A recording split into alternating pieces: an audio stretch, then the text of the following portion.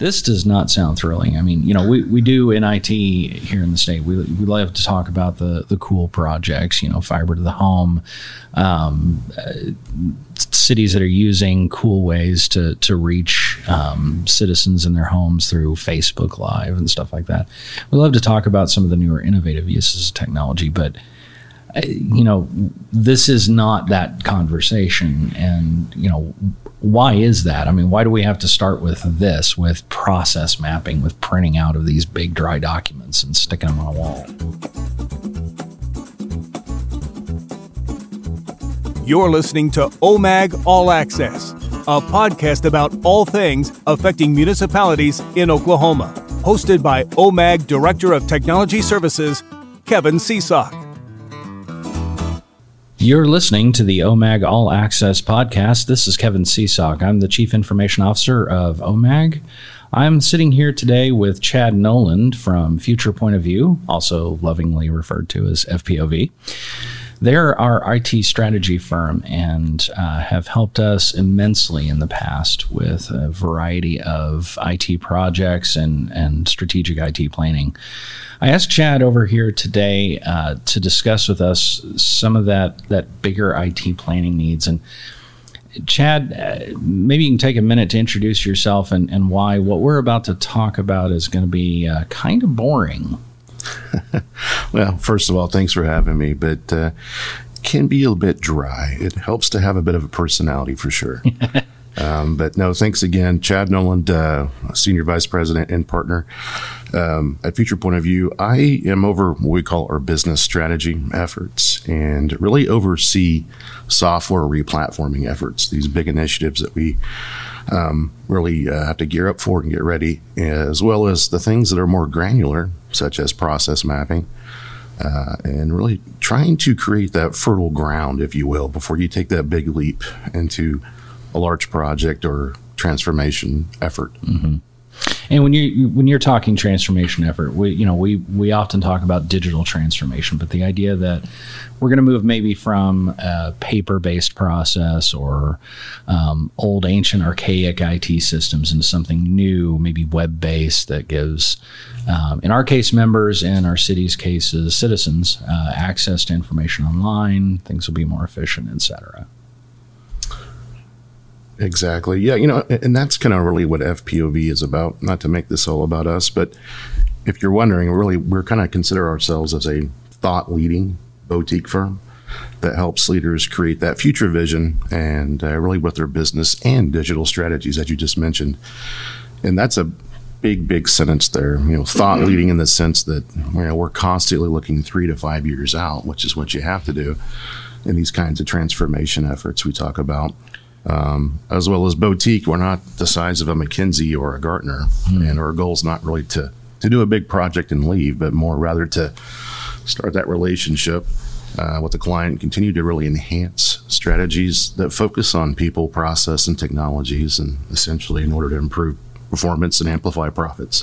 So let's talk about what FPOV did for OMAG, because we had a big project.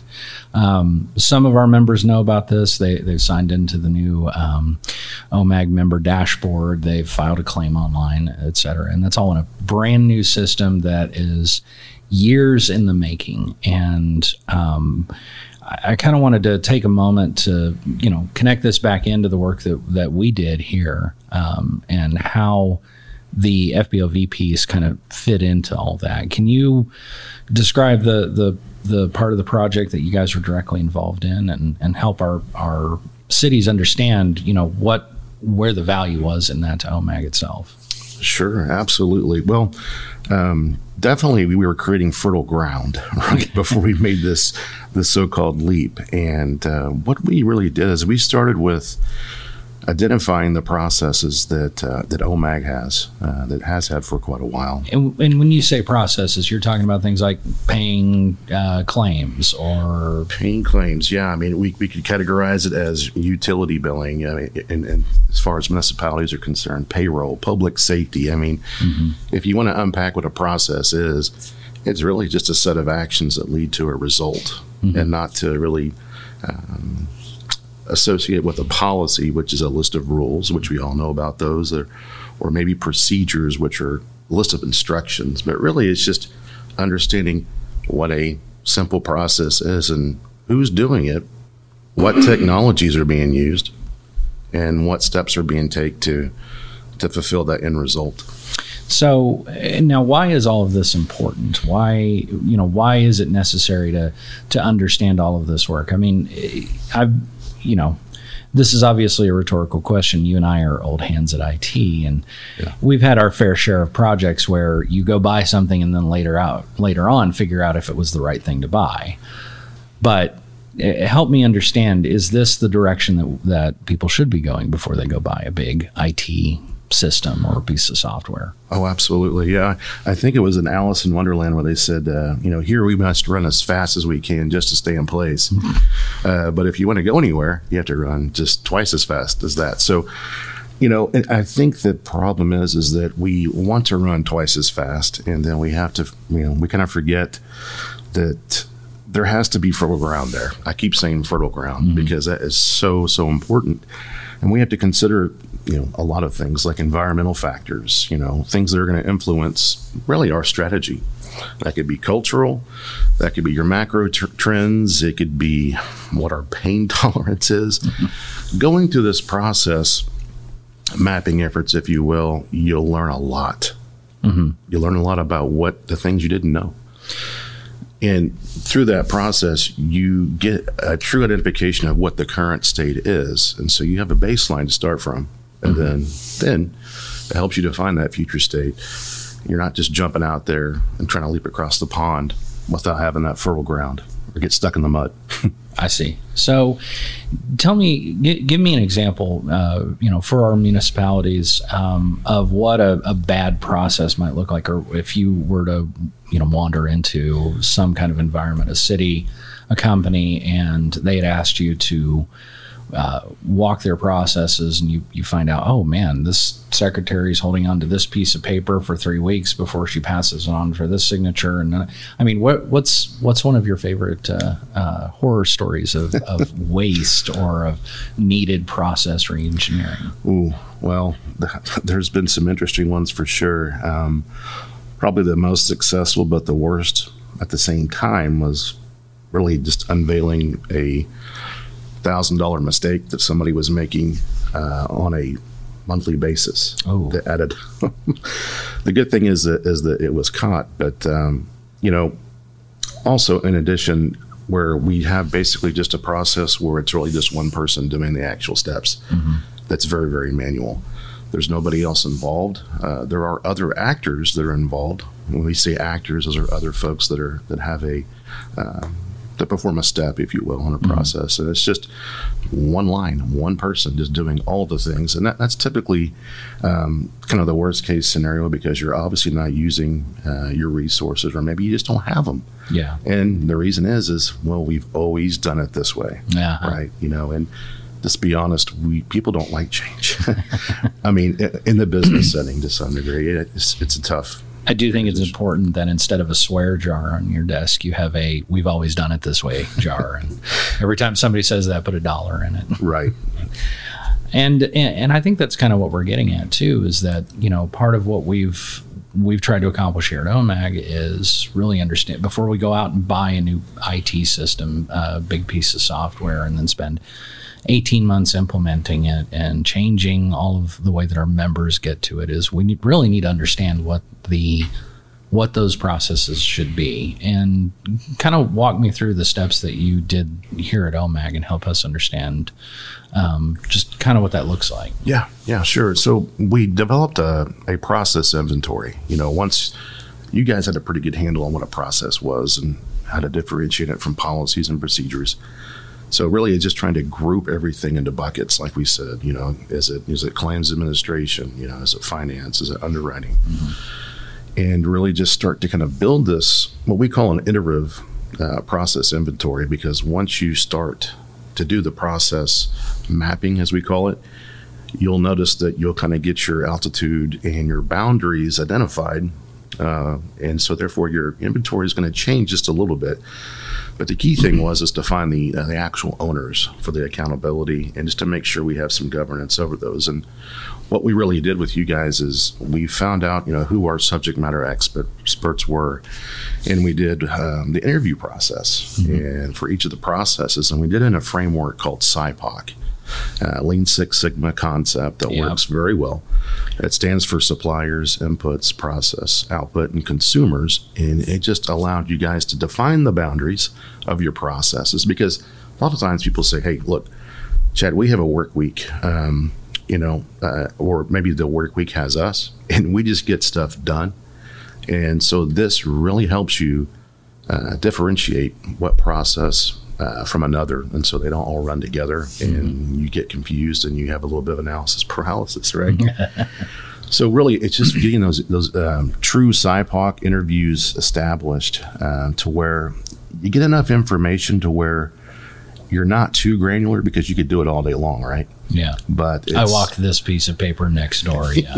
Right. And you start getting those so-called procedures that don't really hold that much value. And that's the question you have to ask yourself is, what's the value of going to this level of detail?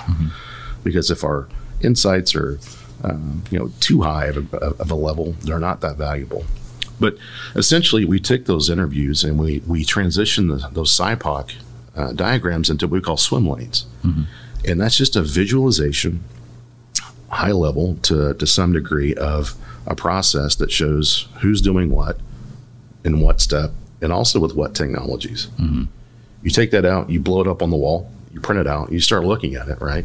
It's a bit iterative as well. But what we do is we figure out what are the pain points. And it's interesting whenever you are trying to go through that SIPOC process and get information from people, the pain points come out easily. Yeah. Right. And so this person's got 12 things to do. Yeah. Exactly. Enough hours in the day. Yeah. Right. And people love to talk about things sometimes whenever you make it a comfortable setting. Don't make it an interrogation scene. And sometimes it helps having somebody like Future Point of View come out and do that for you. So it's like, no skin in the game. There's no wrong answer. Right. Yeah. Exactly. And so bring donuts. That's always a good option. That is true. And another good thing, Kevin, I don't know if you remember that, but show what you're typing up on a screen so everybody can see it. That way people are comfortable, and it's not like we're taking these notes and we have some other agenda to improve this process, right? But once you find the pain points, we do something called waste walking. And waste is just really things that are not efficient. Right. Like there's defects, there's waiting, there's motion, there's inventory, over processing, overproduction, and I believe transformation. We've taken that concept that is a Lean Six Sigma concept and made it into more of a white collar, if you will, types of waste. I was going to say this all started because I've got my green belt, in fact. Yeah. And are you a Lean Six Sigma? No, I'm not actually. Oh, okay. So I remember a little bit from that class, and it was a long time ago, but the idea that this all started out with factory floors and assembly lines and trying to be as efficient as possible. But all of the principles around it can still work in an office setting and can still work with data and information and, making sure that citizens, members, customers get the information they need, or putting the information into whatever system we use as rapidly and efficiently as possible. That's right. Yeah. It's pretty much the same song and dance. I think Honda is the one that initially started this concept, and it has kind of bled over into what we call the white collar setting, so to speak, or the office setting is probably the best way to put that. And it's just really amazing once you start listing the amounts of just overproduction, and people doing the same thing essentially with a different task, and it's just really eye-opening. And you start looking at these things and you say, man, we got some issues with these types of waste. What is the issue? What risk does it bear to the company, for the organization? And what are the opportunities that we have to fix this? And that's kind of what we call IRO analysis. And we typically do that for every piece of waste that's identified, and just really kind of sit together and think about how can we make this better, especially if things have a high level of risk associated with them. We need to get it on those things pretty quickly. And a lot of times you can agree on some of the short-term versus long-term solutions. And risk in these cases, you're talking about things like loss of data or making the wrong decision or losing $1,000 a month or Right. Absolutely. It's somebody's safety as well. Yes. Anything that can have wrongdoing to your organization, or at least make your processes ultimately inefficient, which we're seeing far too often. And from our vantage point too, our big piece was trying to understand what we had to understand if what we did to understand if the system that we had was the right system. And ultimately we decided there's got to be some better options out there. That process mapping gave us the foundation to understand and to help other vendors and software vendors understand, here's what we do. Can you sell us one of these? Exactly. And, yes. From my vantage point, not being a claims person or a finance person or an underwriting person, the idea that I could hand them a pile of documentation and say, look, I don't really understand all of this, but you guys do. And we were able to interpret all of this stuff, all of these processes, all of these swim lanes into something that you guys can then use to tell us, okay, yes, we'll go build you one of those and it's going to cost this amount of dollars and we'll make sure it works because now we know what you need. Right, exactly. It serves kind of two purposes, really. And these SURF, what we call SURF, it's software replatforming. We like to make up really cool names at FPOV. Fair enough. I wonder why. And so, really, when you do these large replatforming efforts, like finding a new REMIS solution, like you guys did, really, you're able to elicit requirements, and that's really what those long-term solutions are. Sometimes you have low-hanging fruit. Someone with an IT background like you, Kevin, can say, "Oh, well, we can take care of that with a SharePoint solution or something easy, not to get too technical." Yeah. And then some things are like, "Ooh, well, that might be a requirement for the new REMIS platform." Yeah. And that's what you guys did essentially. Also, whenever you do choose a vendor, they're going to ask you for, hey, can we see your processes? And so that also helped you out through your implementation. Saved us a lot of time, honestly. Really kind of gave us a boost in that implementation phase, having all that already there. OMAG All Access would like to thank you for listening to this podcast. For your time, we would like to offer you the chance to win a pair of OMAG All Access Bluetooth headphones. To enter, all you have to do is head to www.omag.org/all-access and click on the corresponding image at the top of the screen. The password for each episode will change, so make sure you are always up to date on the newest episode of OMAG All Access by subscribing with your favorite podcast app. The password for this episode is mapping. Follow the directions on the giveaway page and you will be entered. Good luck. That's why we do it. It's part of kind of what we call our vendor selection. And if you don't do it, then it's just going to take extra time and effort to do it later on because they're going to have you do it no matter what. Now, this stuff, I mean, you talk about printing out all these swim lanes, these process maps, these diagrams, throwing them up on a wall somewhere and getting the key players in. I mean, this does not sound thrilling. I mean, we do in IT here in the state, we love to talk about the cool projects, fiber to the home, cities that are using cool ways to reach citizens in their homes through Facebook Live and stuff like that.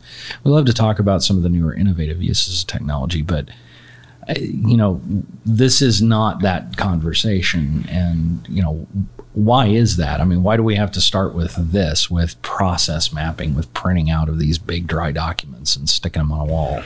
Sure. Well, me just personally, I'm all about root cause analysis with anything. And, if we use the acronym of RCA, if we dare, that is a big part of it. You have to get down to the bare bones of really what's going on. And it's just amazing what you do find out.